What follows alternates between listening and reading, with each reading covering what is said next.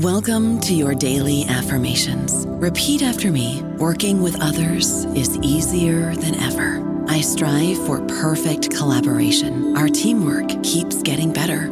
Yeah, affirmations are great, but Monday.com can really get you the teamwork you desire. Work together easily and share files, updates, data, and just about anything you want all in one platform. Affirm yes to start, or tap the banner to go to Monday.com. Okay, round two. Name something that's not boring. A laundry? Ooh, a book club. Computer solitaire, huh? Ah, sorry, we were looking for Chumba Casino. That's right, ChumbaCasino.com has over 100 casino-style games. Join today and play for free for your chance to redeem some serious prizes. ChumbaCasino.com. No purchase necessary. Void where prohibited by law. 18+ terms and conditions apply. See website for details. Hello, everybody. This is Marshall Poe. I'm the editor of the New Books Network, and I'd like to tell you that we have a new and improved website. It has two new features that we think you'll love. One of them is a vastly improved search engine, so that when you type in keywords, you'll get a bunch of episodes really quick. The other is the ability to create a listener account. And in that listener account, you can save episodes for later listening. So you can create a kind of listening list. We think these features are neat, and we think you'll enjoy them. Please visit the site today. Welcome to the New Books in East Asian Studies podcast. My name is Nathan Hobson, and today I'll be speaking with Dr. Emily Baum about her book, The Invention of Madness, State, Society, and the Insane in Modern China. This book was published in 2018 by the University of Chicago Press as part of the Studies of the Weatherhead East Asian Institute book series. It's a genealogy of psychiatric modernity, the invention and reinvention of modern mental illness in Beijing, 1901 to 1937. Focusing on the pivotal roles of the city's police-run municipal asylum and the Peking Union Medical College, Baum chronicles the transition from eclectic but largely family-centered pre-modern apprehensions and treatments of mad behaviors to a more unified, biomedical, institutionalized view of madness and mental illness that was intimately linked to questions of social control, political legitimacy, and the rubric of mental hygiene. Along the way, her history of neuropsychiatry's penetration of the administrative and social fabric of modern China examines topics including the disjunctures between state and civil actors concerning new understandings and practices around mental illness, as well as the psychiatric entrepreneurs who profited from and often helped to invent or define new psychiatric conditions. Baum's careful unearthing of these tensions and innovations sheds informative light on the ways in which madness was invented, not just as a top-down administrative or biomedical/neuropsychiatric project, but in negotiation with a wide range of actors. All right. Well, Dr. Baum, thank you so much for joining us today on the New Books podcast. I'd like you to, if you could first tell us a little bit about yourself and about how you came to this project about the invention of madness in modern China. Yeah, so I unfortunately don't have a great story about how I either got into Chinese history or how I came to this particular project. When I was an undergrad, I originally began as a French major. I was really interested in French history and French culture and French literature. And I only started taking Chinese language classes to fulfill a second language requirement. I had heard that Chinese was the most difficult language, and so I decided I wanted to challenge myself, but I really didn't have any background in Chinese studies. And so I started taking Chinese language, and then in my junior year, and I was at Georgetown at the time, I decided I wanted to study abroad, and I petitioned to spend half the year abroad in Beijing and the other half of the year abroad in Paris.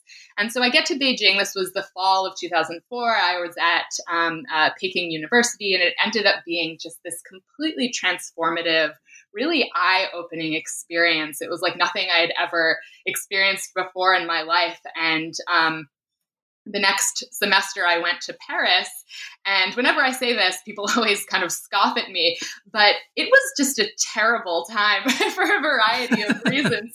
I mean, Paris itself is wonderful, and I've since been back, but there was just sort of a confluence of experiences that made it not the most memorable time for me.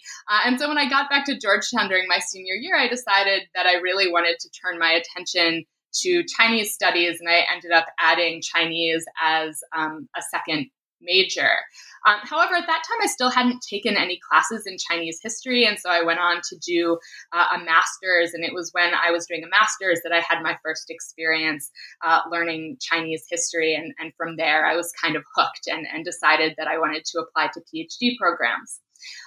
When I got to my PhD program, and I was at UC San Diego, I started and I didn't really have a great idea about what I wanted to write my dissertation on. So I was kind of poking around for a project. And one of the things that happened while I was in graduate school was that the topic of mental illness in China was getting a lot of media attention. So a few years back, there was a whole spate of incidents where mentally ill men in China were kind of barging into elementary schools and were starting to attack children with cleavers. It's really awful, but it was all over the Western news media at the time. Yeah. And I started thinking to myself, this is really a topic that I don't know a lot about. Here, all of these journalists are asking the question, why isn't China doing more to care for its mentally ill people? And why is mental illness so stigmatized in China? And I didn't have any great answers for those questions. And so I thought to myself, this could potentially be a really interesting dissertation project. And the summer after my first year in graduate school, I went to Beijing. I went to the Beijing Municipal Archives, and I typed in the keyword for mental illness into the search engine and sort of crossed my fingers, hoping that something would come up. And much to my delight and surprise, thousands of records about mental illness from the early 20th century popped up. So I decided that this was going to be my topic, and I sort of staked my claim to it. Well, that's really interesting. Yeah, I now that you mentioned, I do remember some of those news reports. We had a couple of similar incidents here in Japan, but I had forgotten about that in China. It's a very interesting sort of backstory. I think it's for someone who sort of came late to it. That's tremendously fortuitous because it turned into a really interesting project, and it's also sort of fascinating the way that you found these records in the Beijing Municipal Archives. And I know I'm jumping ahead a little bit here, but one of the things that you talk about in your book a little bit is that you ended up using the Rockefeller Archive Center in New York, and that's it seemed. This is somewhat surprising to me, and I guess there was also a part of me that thought, the Rockefeller Archive is in Sleepy Hollow, if I'm correct, which is most famous for its visions of headless horsemen. It seems like a strange place to be thinking about madness. But can you tell me about how sort of the two archives work together, and what do the Rockefellers have to do with the project and the invention of madness and the transition in China to sort of Western model of neuropsychiatry? Yeah, so the Beijing Municipal Archives and the Rockefeller Archive Center were the two major archives that I used in this project. So we'll probably talk a bit about this later in the interview, but one of the main institutions that I'm looking at in the book is the Beijing Municipal Asylum, which was the first public asylum to be established in China. It was established in the year 1908. And what's sort of interesting about this asylum is that it was run almost entirely by the Beijing Municipal Police Force. And what is really great about the fact that the police ran this asylum, at least from the perspective of a historian, is that the police were really, really good about keeping detailed records on the people who were admitted and discharged from this asylum. So what I was looking at the Beijing Municipal Archives were all of these police records about this early public asylum in Beijing.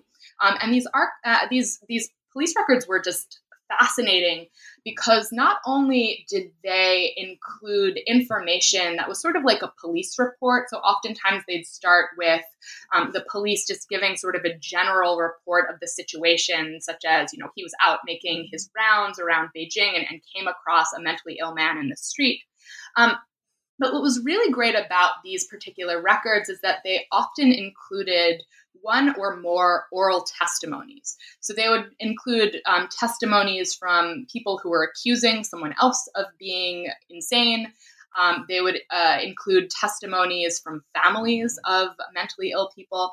And oftentimes they would even include testimonies from individuals who were accused of being insane. So these particular reports were just incredibly informative for a number of reasons. Not only were they able to sort of give me some insight into the mechanics of how the police department and this municipal asylum actually functioned, but they also allowed me to kind of peer into the psychology of both the municipal police and local Beijing families, particularly when it came to the question of who qualified as insane and how they made this particular determination. Now, this brings me to the question of how the Rockefellers got involved in all of this. What was interesting about the Rockefeller Foundation is that in the first few decades of the 20th century, the Rockefellers became really, really interested in the question of how to improve psychiatric services, both in the United States and outside of the United States. And throughout the early 20th century, there was a very famous teaching hospital in Beijing called the Peking Union Medical College, which was run under the auspices of the Rockefeller Foundation. And starting in the early 1930s, the Peking Union Medical College began to turn its attention to this police-run public asylum in Beijing, and they decided that they wanted to try to convert this asylum into a state-of-the-art, very modern, very scientific psychopathic hospital. And so this transition from turning the asylum into a psychopathic hospital, all of these records were actually housed at the Rockefeller Foundation archives in Sleepy Hollow, New York. And so it's sort of the Beijing Municipal Archives and the Rockefeller Foundation archives were sort of two bookends of the story. That's really interesting. Yeah, the story of the involvement of the Rockefellers, I certainly had no idea about that until I picked up the book, and it's a fascinating, I think, part of the Rockefeller legacy that I just never encountered until now. So thanks for telling us about that. So this brings us to the part where we dive into the book, into sort of chapter by chapter. But before we do that, I wanted to do just a couple of sort of definitions of terms to make sure we're all talking about the same thing here. So first off, you describe your book as a genealogy of the invention and reinvention of madness in early 20th century Beijing, from which you sort of delimit this as 1901 to 1937. So first off, I wonder if you could tell us a little bit about why that time period, and also the question of genealogy as a methodology. Right. So when I'm talking about a genealogy of madness, obviously I'm using the Foucauldian term, but what I'm trying to get at is that conceptions of madness changed a huge amount over the course of this relatively short period of time. So I actually start the book in the late Qing, so toward the end of the 19th century, in the first decade of the 20th century. And one of the things that I show in the early chapters of the book is that prior to the 20th century, madness wasn't necessarily thought about as a discrete condition or as a condition that necessarily required a specialist to treat it. Instead, prior to the 20th century and throughout most of late imperial China, madness was really thought about more as like a symptom and usually a transitory symptom of some sort of underlying issue or imbalance. By the time we get to the 20th century, however, madness is suddenly starting to be talked about as a particular type of medical condition. It's a medical condition that requires the attention of specialized practitioners like psychiatrists. It's a condition that requires specialized institutions like asylums, and it's a condition that requires really specialized, focused treatments. And so in this sense, I'm tracing a genealogy of how madness comes to be looked at as sort of a transitory symptom to almost like a genre of medical condition in and of itself. And the reasons that I go from around 1901 to 1937 is that starting in 1901, this is when the Qing dynasty begins to implement a whole series of what it refers to collectively as the new policies. And these new policies were meant to kind of modernize China. And it was as a result of the new policies that not only is the first modern police department created, but it's also during this decade that we see the establishment of the first public asylum in China.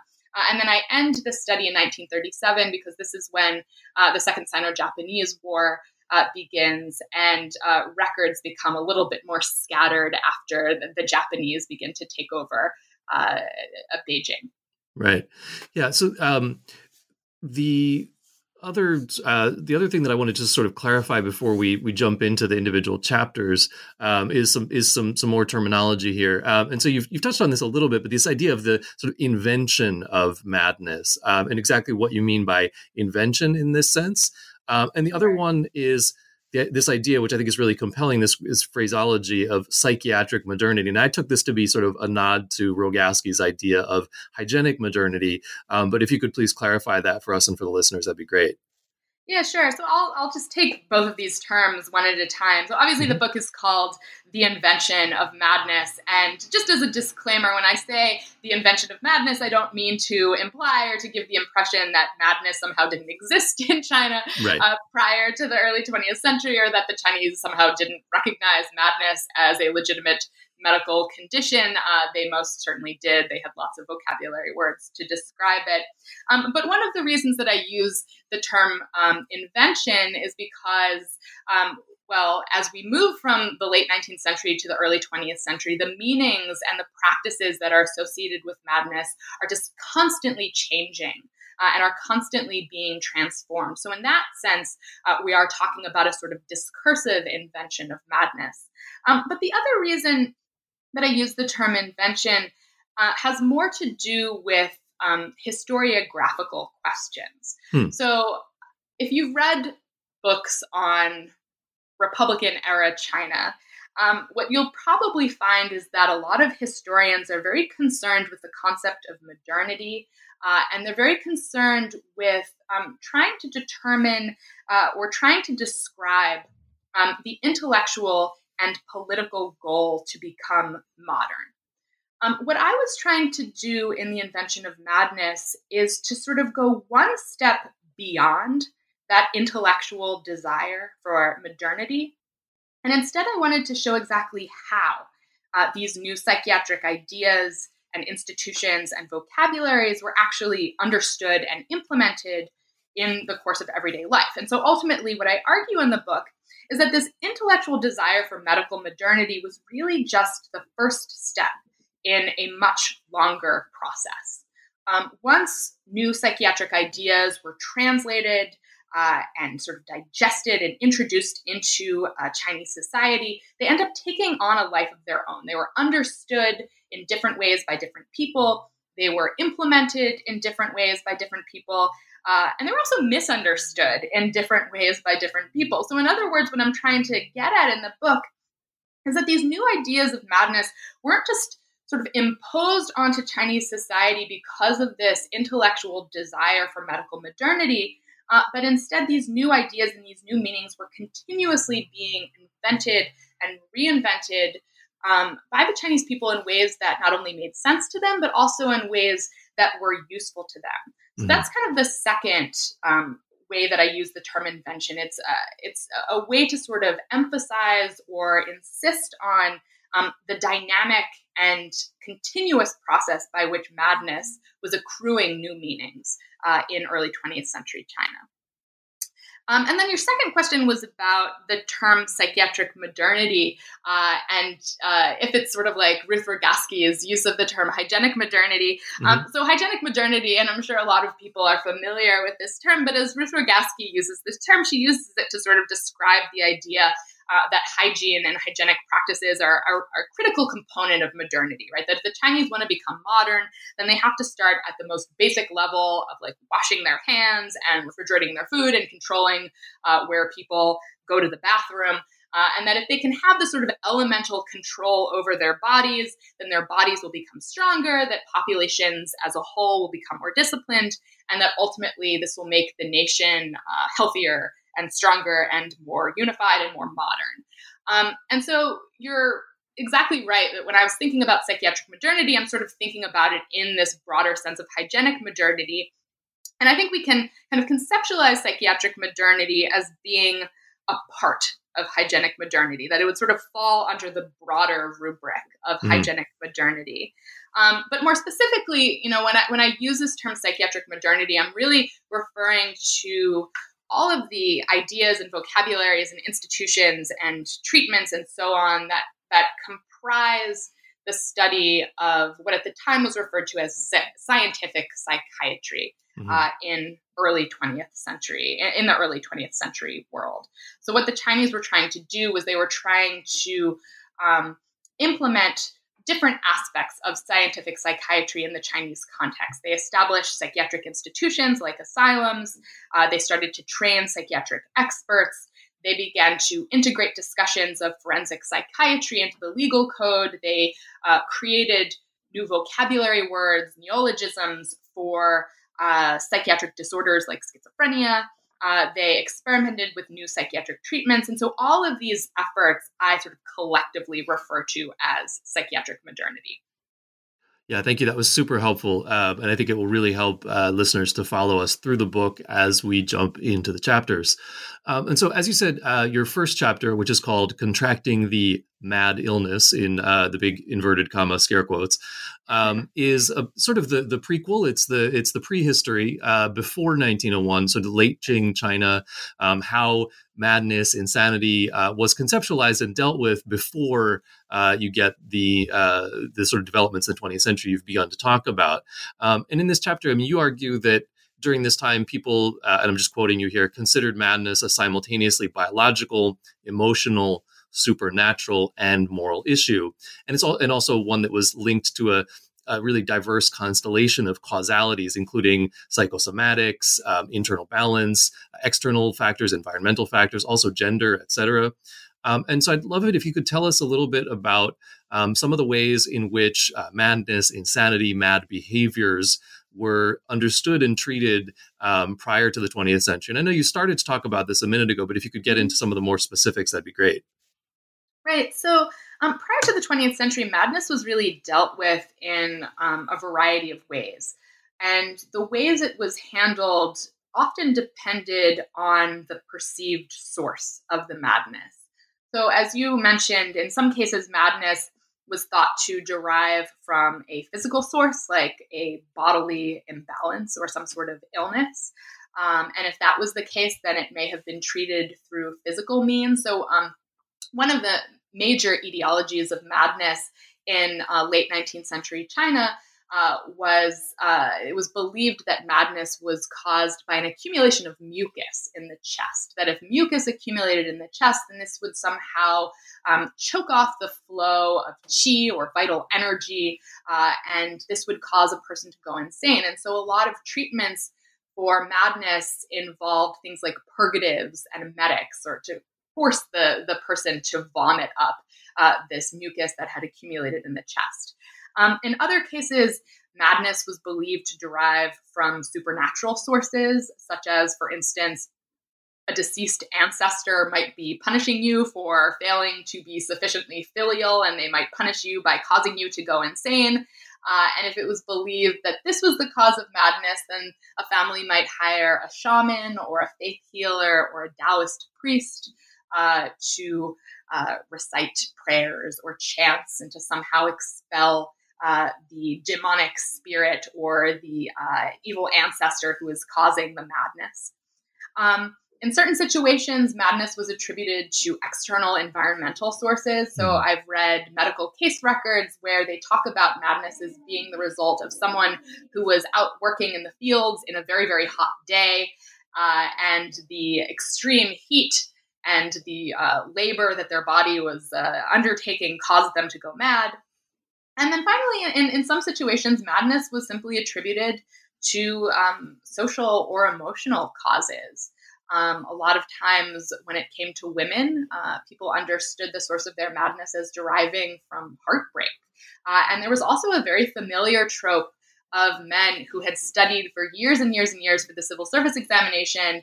And if they did not pass the examination, then all of their accumulated frustrations would cause them to go mad. So madness was really thought about in a wide variety of ways, and the ways that people attended to the disorder and the ways that they treated the disorder really depended to a large extent on the perceived source. Yeah, and it's such a great setup, the sort of tremendous diversity of approaches And then what you start talking about in chapter 2, which is called Birth of the Chinese Asylum, 1901 to 1908, is, I think, in many ways, how that diversity of understandings and approaches and treatments begin to be sort of, narrowed and funneled down and unified around this sort of institutionalized idea of modern madness. And this is what you're talking about in chapter 2, the beginning of that, these beginning of sort of modern regimes of mental health in China, linking new definitions of madness and methodologies and ideologies of social control, which is a really, I think, important point in this chapter. At one point, actually, you I thought, memorably referred to this as this whole sort of phenomenon as the casual convergence of madness, uprootedness, vagrancy, and illicit speech. And that in a particularly modern way, the police, and you've talked about how the police were very heavily involved with this, tended to associate mental rehabilitation with labor and economic viability, which struck me as a very modern sort of way of thinking about things. And so can you tell us about the sort of shift from what I understood to be, in chapter 1, you talk about a kind of, the treatment of the insane people exhibiting mad behaviors as being very much family centered, right? And this sort of shift toward a more institutional kind of understanding of and treatment of madness. Can you tell us a little bit more about how that actually played out in this first 2 decades of the 20th century? Right. So throughout the Qing dynasty, the real responsibility for caring for the mentally ill fell on the backs of the family, or in some cases, neighbors or the local community. And it was really only in situations when either the family was not available or around to care for the mentally ill person, or if the mentally ill person was just so seriously deranged and violent that the family had no physical means to keep them restrained at home, only then would officials kind of step in, would the state step in. And in those instances, the mentally ill may have been temporarily kept within a local jail. But prior to the 20th century, there was no such thing as a specialized institution purely for the insane, right? So there's no such thing as an asylum prior to the first decade of the 20th century in China. Now, when the Beijing Municipal Asylum gets built in 1908, as I previously said, it was put under the control of the municipal police force.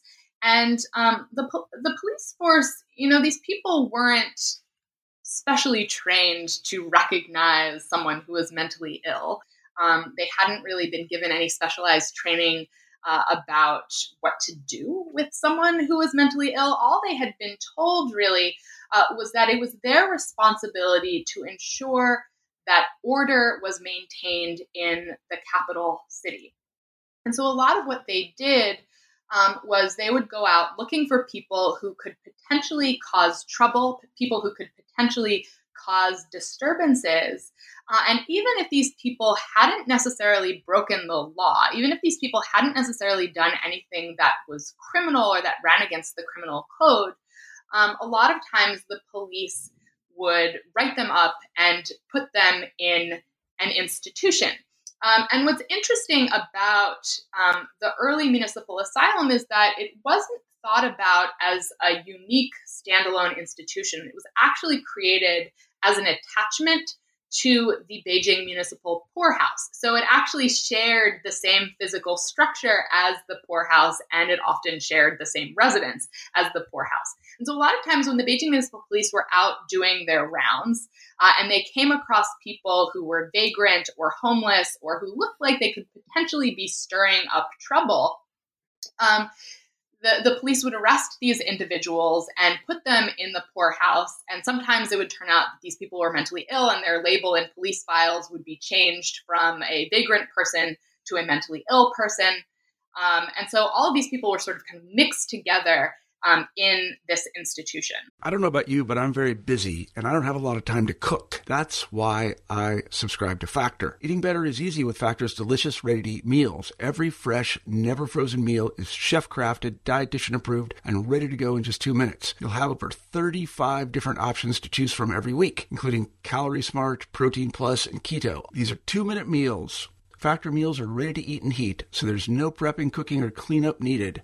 They're flexible for your schedule, Get as much or as little as you need by choosing your meals every week. Factor is the perfect solution if you're looking for fast, premium options with no cooking required. Sign up and save. We've done the math, and this is important. Factor is less expensive than takeout, and every meal is dietitian approved to be nutritious and delicious. Head to factormeals.com/NBN50 and use code NBN50 to get 50% off. That's code NBN50 at factormeals.com/NBN50 to get 50% off. Yeah, and this, I think, is part of the shift that you describe as sort of, moving from in Qing China, this idea of sort of mad behavior as symptomatic to what you referred to as a madness being transformed into a regulatory identity, which I thought was a really interesting point you're making here, and sort of the way that madness becomes a label, an identity,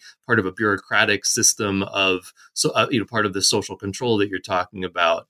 So, can you tell me sort of about how the everyday workings of the asylum sort of play out, especially because it's connected to the poorhouse and it's being run by the police? I mean, I just can't quite visualize how that would actually work in a sort of practical sense, also in terms of the physical space. So anything you could tell us more about that would be great.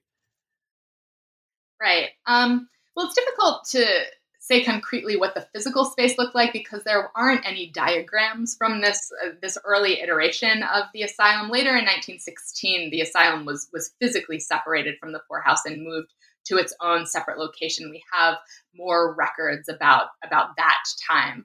But usually what would happen is that if someone, if, for instance, the police comes across someone in the streets that they believe to be mentally ill, they would often take this person off the streets, bring them into a local police precinct, and then they would interrogate them. And this is where we have all of those wonderful police records with oral testimonies. Right. And so the police would interrogate these people who they suspected to be mentally ill, and they would keep them imprisoned at a local police precinct while these records were then passed along to the chief of police. And the chief of police, he would go over the records that the police had compiled. He would look at the oral testimonies that had been collected from these potentially mentally ill people. And on the basis of this case file alone, without having actually ever met the person who was accused of being mentally ill in person, then the chief of police would make a determination about A, whether or not this person was actually mentally ill, and B, whether or not this person required institutionalization. And so if it was determined the person was mentally ill, then the police would remove this person from the police precinct, from the jail, and transfer him or her to the asylum. Now, the asylum, as I said, was mainly managed by the police. So the police were in charge of funding the institution, of staffing it. And they were the ones, again, who were processing admittances into and out of the institution. There was a practitioner of Chinese medicine who worked at the asylum, but this person tended to play a relatively minor role in comparison to that of the police. There aren't a huge number of medical records that were left behind from the asylum. The only medical records that we see are when a person is severely, severely ill and are about to die. And my reading of these documents is that this was sort of like a preemptive a kind of preemptive way to avoid accusations of abuse at the asylum. But aside from these records, when a person is essentially on their deathbed, we don't have many medical records about what treatment was like at the asylum. Yeah, that's really. That's really interesting because I think it plays very well into this, overall argument you have about the function of the asylum as essentially being one of social control. I mean, it's paired with the poorhouse. It's not really a medical facility. It's run by the police. What medical records we have are more of this sort of bureaucratic cover your rear end kind of thing. Yeah, right. Precisely. And this is definitely an institution of social control. They're not necessarily emphasizing rehabilitation. They want people to be rehabilitated so that they can then enter back into the community. But it's mainly an institution that emphasizes keeping these people off the street so that they can't create trouble. Right. So this, This actually this story continues in chapter 3, which you titled The Institutionalization of Madness, 1910s and 1920s. In this chapter, you one of the, I think, the most important things you do here, and I thought it was actually rather delightful in a way, you identify this sort of state-society disjuncture as central to understanding this period.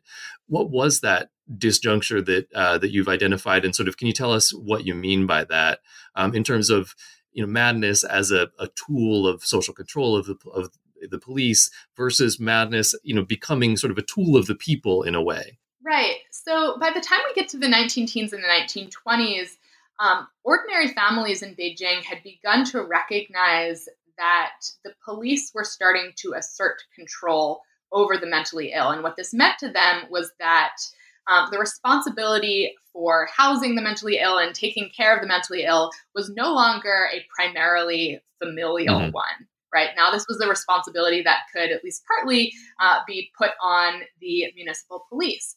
And so what starts to happen in the 19-teens and 1920s is what I refer to as a decreased tolerance on the part of families for mentally ill people. So rather than reaching out to state authorities when someone was severely disabled or severely violent, what we start to see in these records is that families begin to reach out to the municipal police when it comes to individuals who we might consider to be merely problematic or disruptive. Yeah. And a lot of times these cases involve women who are sort of challenging the patriarchal order. So more and more families are asking the police to intervene on their behalves and to institutionalize these problematic people.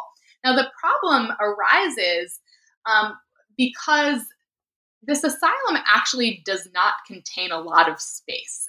It could safely contain about 80 people, although at any given time it was probably more like 120 something people who were housed within the municipal asylum. And so the police department is constantly trying to get people out of the asylum, while families are constantly trying to put people into the asylum. And so that's what I am referring to when I say that this disjuncture is arising between the desires of local families and the capabilities of the state to accommodate all of these demands. Yeah, I thought this was really interesting, this sort of, the ironic inversion here that happens. It's a great lesson in sort of unintended consequences, I guess.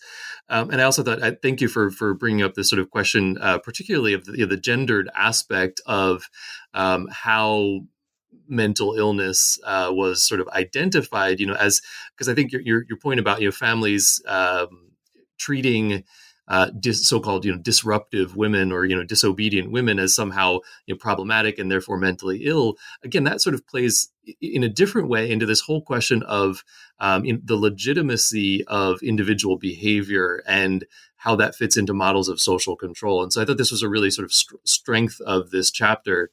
And another really interesting aspect of the chapter for me was your attention to the budding role of print media, which you talk about also in chapter 4, but in sort of these disseminating ideas about madness and mental illness in the public sphere.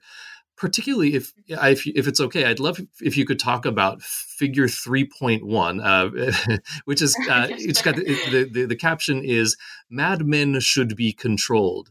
Can you tell us a little bit about the picture, where it's from, what it shows, and why that's significant? I thought it was a great illustration of some of the points you're trying to make in the chapter.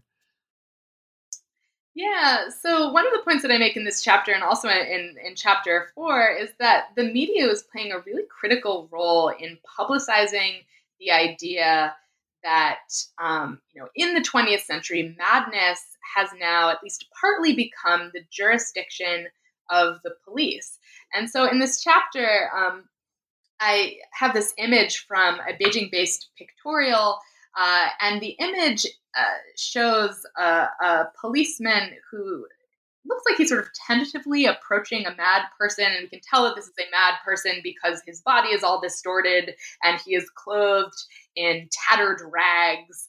But if you read the accompanying caption, and there's an accompanying text which you have to be literate to be able to read, but if you read this text, it's actually admonishing the policemen for not doing more to control this mad person. So the accompanying text says, "Policeman, yeah, you not only didn't control this madman, but you were laughing and causing a ruckus alongside him. What the heck do you think you're doing?" And so this image really drives home the public acknowledgement that madness has now become, at least to a certain extent, the responsibility of the police. Yeah, and I thought it also, to me, it spoke to the sort of internalization of this whole discourse of madness, in and of itself, not just in the sense of police and social control, but that it was, a sort of social part of the shared lexicon in the public sphere. And this, I think, leads really well into what you're talking about in chapter 4, which has the great title, if I may say so, The Psychiatric Entrepreneur, 1920s to 1930s. So you introduced this term, the psychiatric entrepreneur. Can you tell us what that means and how it's central to this chapter? Yeah, sure. So the psychiatric entrepreneur is a term that I've created, and I use it to characterize anyone who was trying to make money off of madness. Right. And so this includes businessmen who sold proprietary medicines that were specifically targeted at people who were suffering from madness. And it also includes individuals and businessmen who established private psychiatric hospitals. And these private psychiatric hospitals were really aimed at an upper class clientele. These were people whose families probably would not have wanted to institutionalize them at the Beijing Municipal Asylum with the rest of the ragtag group of, vagrant and homeless and usually poor, insane. So psychiatric entrepreneurs are people who are trying to get rich off of madness. Yeah, and I'm glad that you brought up this sort of class question, because I think it's one of the other fascinating aspects of the chapter. In addition to talking about the private hospitals, the proprietary medicines, because you're talking about a sort of consumer culture of mental illness in a way. I mean, you focus a great deal on class in the selling of madness. In particular, I just, as having thought about this in a Japanese context, I was particularly interested in the construction of neurasthenia as a kind of elite madness in a sense. And so I wonder if you could tell me a little bit more about how madness and class, what the nexus between the two and how that played out. Right. So one of the points that I'm making in this chapter is that these psychiatric entrepreneurs weren't just responding to a demand for new health services, but that they were actually actively working to create a demand where there hadn't necessarily been one before. And I show that they do this in two ways. So first of all, these psychiatric entrepreneurs, as I say, they kind of rebrand, if I can put that in scare quotes, they're kind of rebranding madness so that madness seems like a morally neutral condition.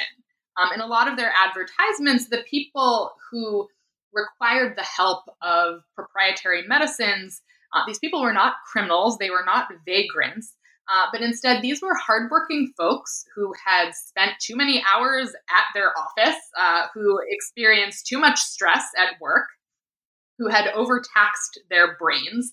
And so rather than associating madness with criminality or poverty, suddenly madness starts to signal that you're a hard worker and an upstanding citizen.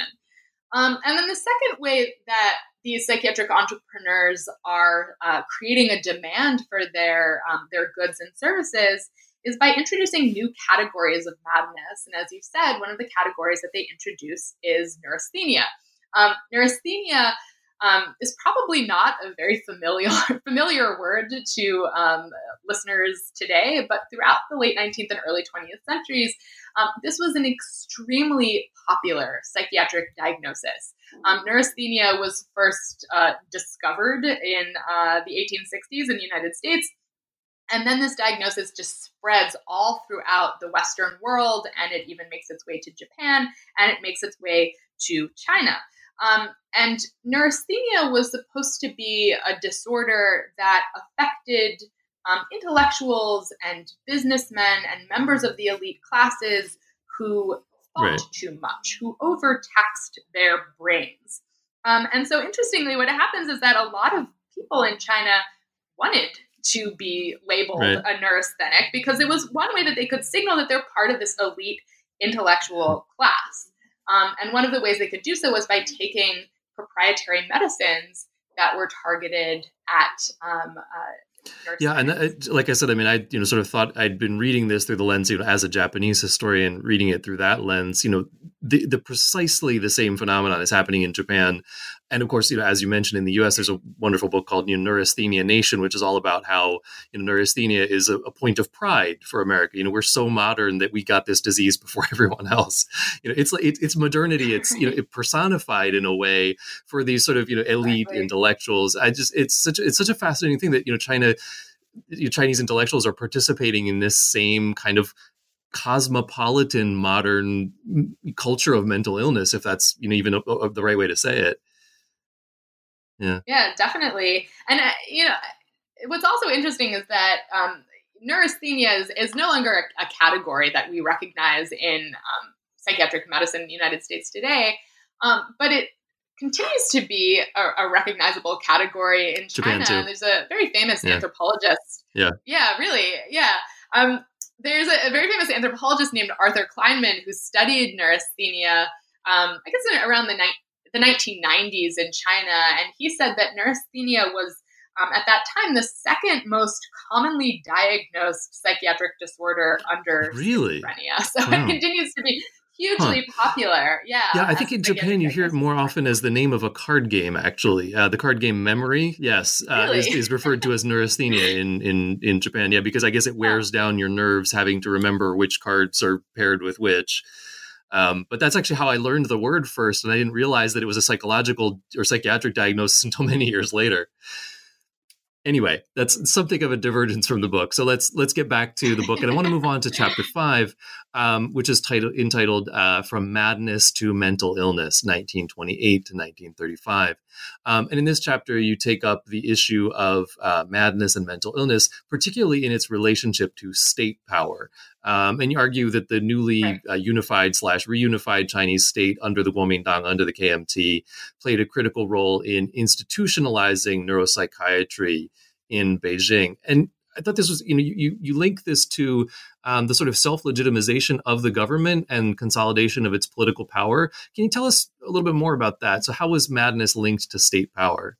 So in 1933, the Kuomintang enters into an agreement with the Peking Union Medical College to transform this old, defunct, police-run asylum into a state-of-the-art psychopathic hospital. And the psychopathic hospital would employ psychiatric experts, and it would use the most modern and up-to-date psychiatric treatments and psychiatric technologies.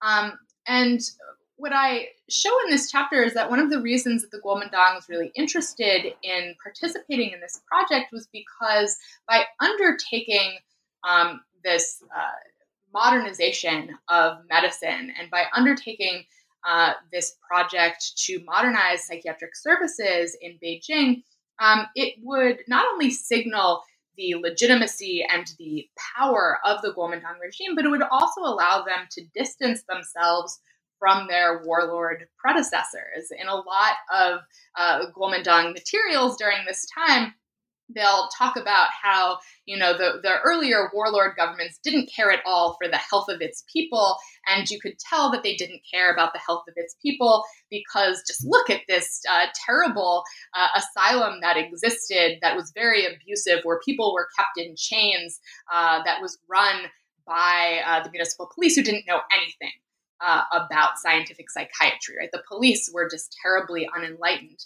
And then we can juxtapose it to this very modern medical facility. And so this was a way that the Kuomintang were trying to signal both to their people, to the Chinese people, but also to the Western world, that they were the one legitimate governing power. Yeah, so it seemed to me in many ways, this is kind of the culmination of that idea of psychiatric modernity as a subset of hygienic modernity. If I recall, there's some moves in the medical community at the same time, thinking about nutrition and other aspects of hygienic modernity that are sort of also, if I recall correctly, being played out at the PUMC, at the Peking Union Medical College, as this sort of projection of state power, both domestically and internationally. So one of the sort of other really interesting and provocative arguments you make at a number of points throughout the book, but particularly here in Chapter 5, is that the modern medicalization of madness and mental illness and its treatment gained a kind of cultural credence in the early 20th century, despite and this is what's sort of interesting, that despite this manifestly low cure rate, right, that the treatments are demonstrably not particularly effective. And this was very striking to me when you're talking about the Peking Union Medical College, the PUMC, and its sort of adoption and endorsement of these modern neuropsychiatric practices. So what is the sort of utility of this neuropsychiatry if it doesn't have much effect in actually treating the illnesses, the diseases that it's identifying? Yeah, you're right. I mean, there's this huge disjuncture between what psychiatry could describe at the time and what sort of treatments they could actually affect. By the turn of the 20th century, German and American psychiatrists had made a lot of discoveries about the causes of mental illness. They had begun to link syphilis to general paralysis of the insane.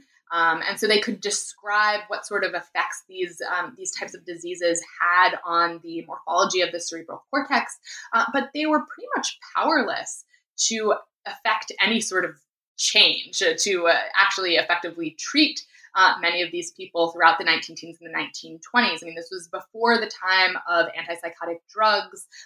Most of my narrative takes place before electroshock therapy and the invention of the lobotomy. And so there was very little that psychiatric experts could do to manage or treat mentally ill patients. And so a lot of what these psychiatric experts are doing is, first, they're engaging in research, but a lot of what they're doing is purely symbolic. And particularly from the Guomindang's perspective, this is, again, a symbol to the Chinese people and a symbol to the Western world that China is capable of undertaking change, that China is capable of embracing a scientific modernity, and that the Guomindang itself is the legitimate ruling power. Yeah. Within this, it seemed to me that you've identified 1934 as a watershed. So what is it about 1934? What changes occur in the psychiatric therapy and management regime in Beijing?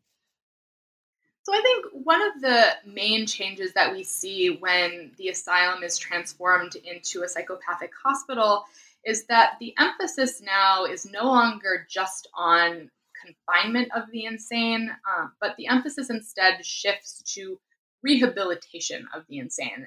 And again, the methods that they could actually use to rehabilitate mentally ill people was very, very limited. But what they did try to do, just as one example, one of the treatments that was often used at the psychopathic hospital is something that they referred to as occupational therapy. And occupational therapy involved teaching patients a useful skill. So women would wash sheets or weave. Men were taught how to make soy milk. And this served a couple of purposes. On the one hand, it was thought of as a type of rehabilitation and a type of therapy because it was believed that when patients were involved in these laboring activities, that their mind was focused on one task, and this would help them snap out of their mental illness, especially for people who may not have been severely mentally ill. But on the other hand, occupational therapy was also believed to be helpful in enabling these patients to become economically self-sufficient, or at least to enable them to become contributors to the household economy once they were released from the psychopathic hospital, so that they wouldn't just end up in this vicious cycle of being released from the institution only to find their way back into the institution a couple months later. Yeah, thank you. So again, this connection between work, productivity and control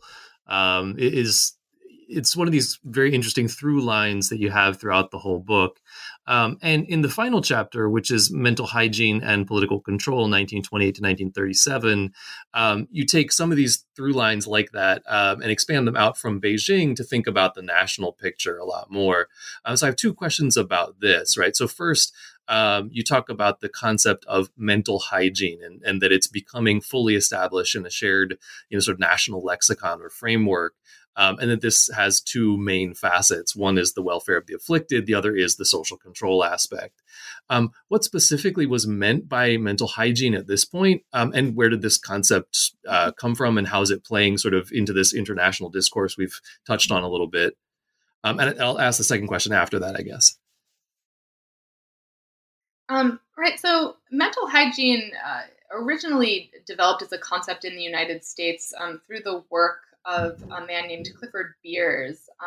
And Clifford Beers himself had struggled with mental illness. He had been institutionalized for many years. He had suffered a lot of abuse at the hands of physicians and staff at these psychiatric hospitals. And so when he was finally rehabilitated and released from these institutions, he starts a nationwide mental hygiene movement.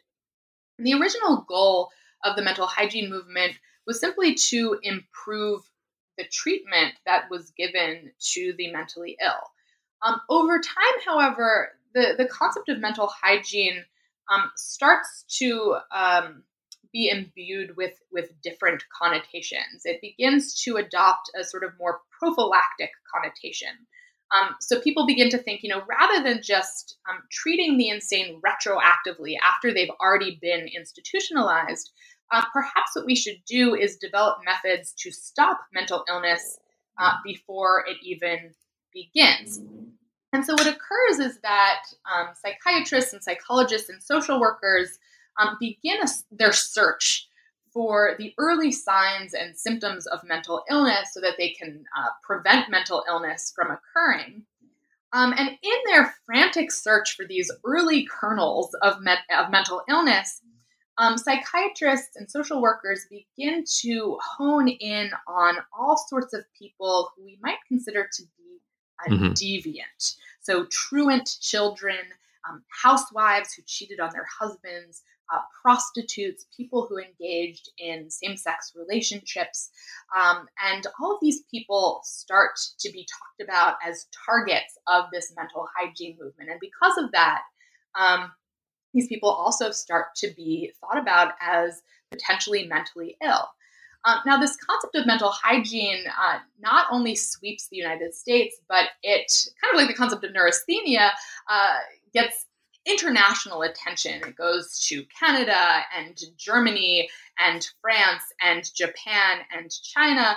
And a lot of Chinese intellectuals who had studied abroad in the United States, when they come back to China in the 1930s, introduced the concept of mental hygiene into a Chinese context. And so in the late 1930s, they develop an association, the Chinese Association for Mental Hygiene. They put together a magazine that's devoted to the study of mental hygiene, and they begin getting into talks with government agents and local hospitals to see how they might start to implement mental hygiene clinics throughout China. Yeah, that's really interesting.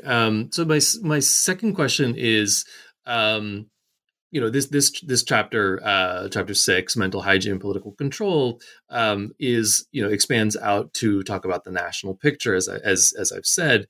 How was the national picture different from the picture in Beijing during this decade, right? So, I mean, the first 5 chapters of the book trace that sort of movement first from late Qing and this sort of more symptomatic idea of madness that's primarily a matter for individuals and families to an institutionalized context that focuses around the Beijing Municipal Asylum.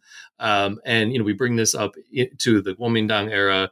But it seems, I think it's probably fairly obvious to listeners that that's not going to be what the picture looks like nationwide. So what was different about the way that mental illness was conceptualized outside of the capital, sort of these big metropoles? I don't know whether Shanghai was different than Beijing.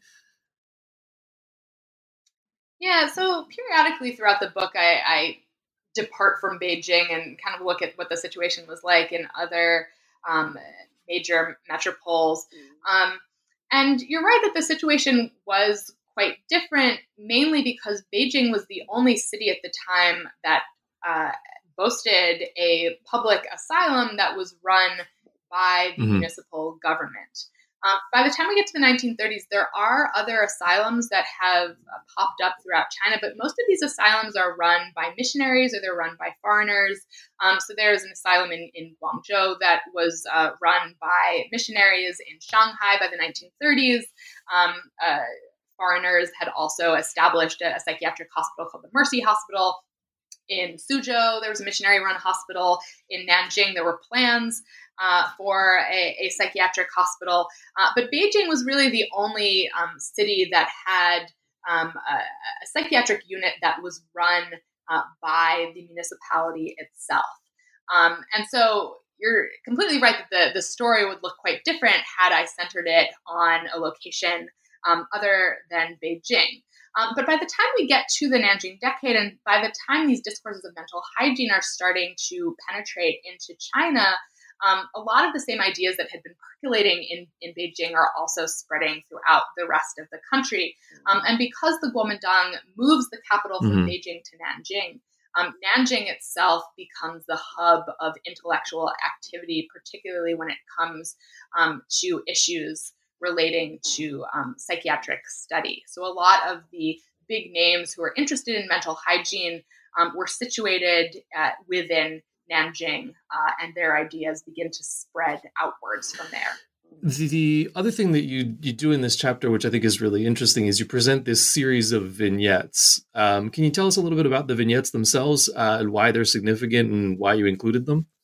Right. So these 4 vignettes are actually the last chapter of the book. And what I wanted to do in this chapter was to take different examples or different case studies of the ways that different swaths of Beijing society were selectively appropriating these new psychiatric ideas and the ways that they were continuing to invent new meanings of madness.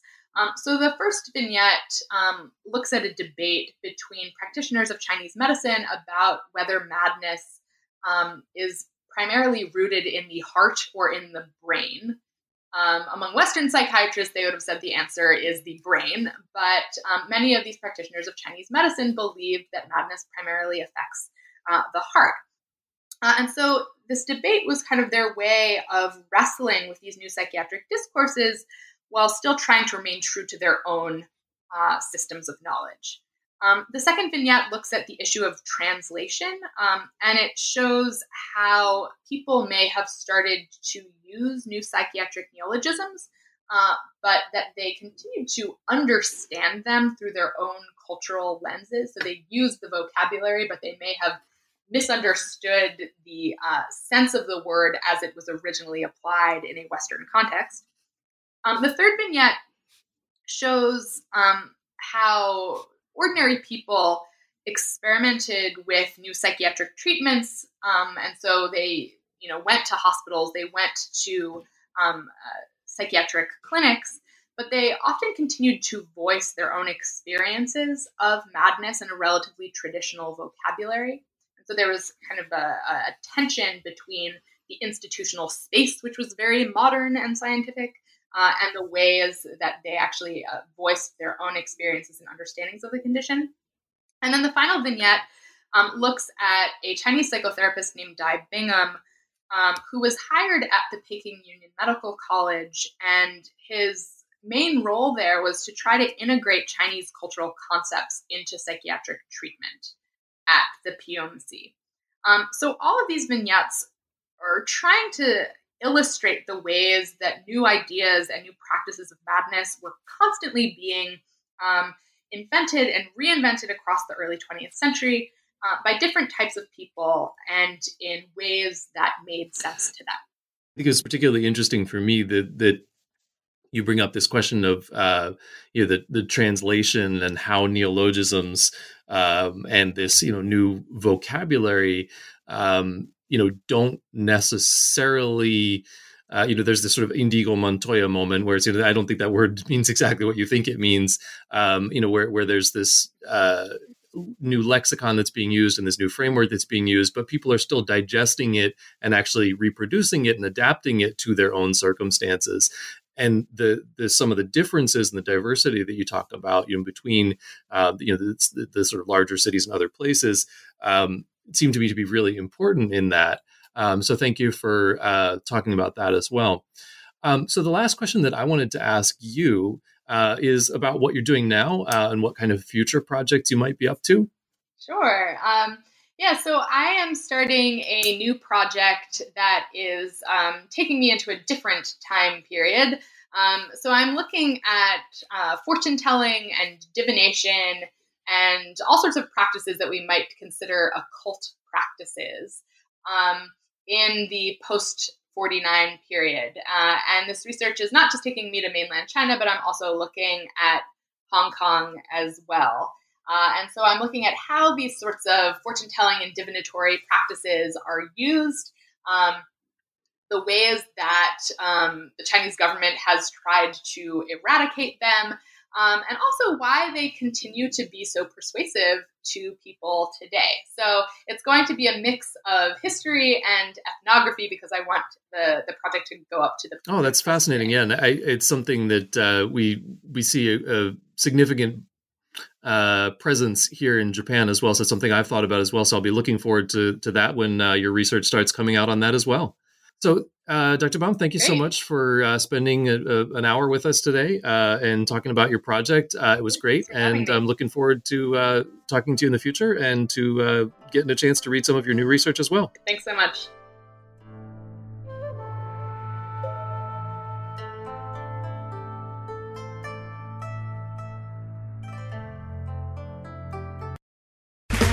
Okay, round two. Name something that's not boring. Laundry? Ooh, a book club. Computer solitaire, huh? Ah, sorry, we were looking for Chumba Casino. That's right, ChumbaCasino.com has over 100 casino-style games. Join today and play for free for your chance to redeem some serious prizes. ChumbaCasino.com. No purchase necessary. Void where prohibited by law. 18+ terms and conditions apply. See website for details.